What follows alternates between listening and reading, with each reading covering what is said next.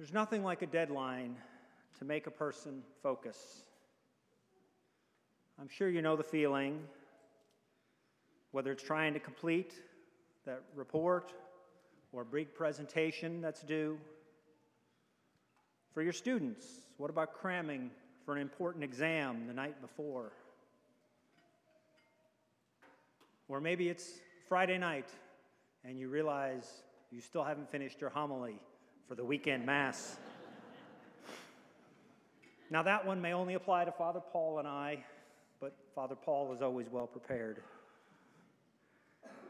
Whether we like being in the middle of a time crunch or not, we have to admit the sense of urgency usually brings a clarity that we just don't get when we still have weeks and days to finish a task. So then, how do we deal with something like the end of time when we know neither the day nor the hour? What do we do when our life is in chaos? When everything has gone black and it seems like our stars, or maybe I should say our idols, have fallen down in front of our eyes? Well, the church in her wisdom recognizes that we need help. As we're closing the church year, we hear these words of Jesus.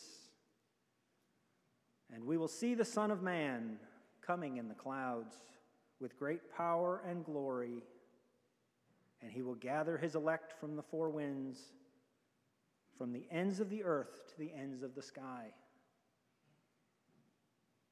At first, these words may not seem like words of comfort and concern, but looking closer, Jesus tells us he's coming back, and he's coming back to gather us to him.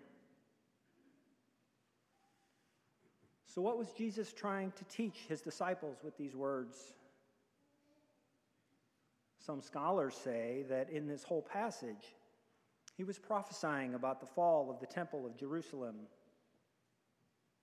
They claim there were murals of the stars and constellations on the walls of the temple. And we know one explanation for the 7 candles of the menorah were that they symbolized the sun and the moon and the 5 known planets at that time. And on top of that, a generation in this time of history was about 40 years. So whether it was in fulfillment of Jesus' prophecy or not, disaster struck the city of Jerusalem just about 40 years after these words of Jesus in the gospel. In 70 A.D., the Roman general Titus conquered Jerusalem. His army tore down the temple walls, burned it, and carried off the menorah. Thus, the prophecy seems to have been fulfilled. But I'm not sure Jesus' main goal was to be an oracle of the future. Yes, Jesus may have been giving his disciples a deadline. Being as far away from Jerusalem as one possibly could before the start of the Jewish-Roman War was a very good thing. But I would suggest that Jesus was trying to tell his disciples more than this. I think Jesus was giving them words of encouragement that even though the worst thing they could possibly imagine was going to happen, God had an even bigger plan. And God's plan always wins out because his ways are not our ways. Jesus wanted to let the people of that time know that God would not forget them, even though the Jewish people would be scattered to the ends of the earth and the ends of the sky. God would never forget his firstborn children. So now, what can we learn from today's gospel?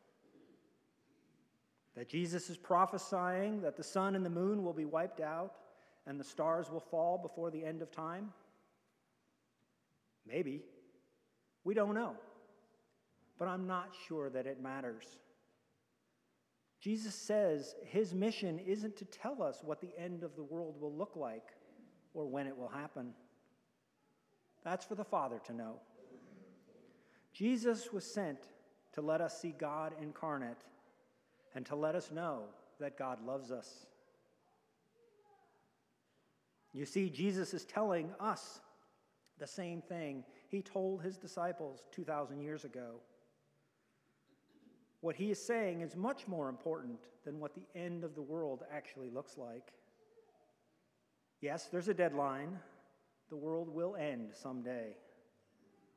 But more importantly, Jesus is saying that he will come again and redeem the injustices of this world.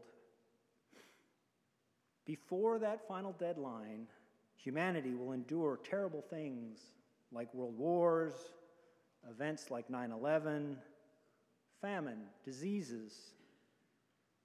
But God has a plan in spite of all of this,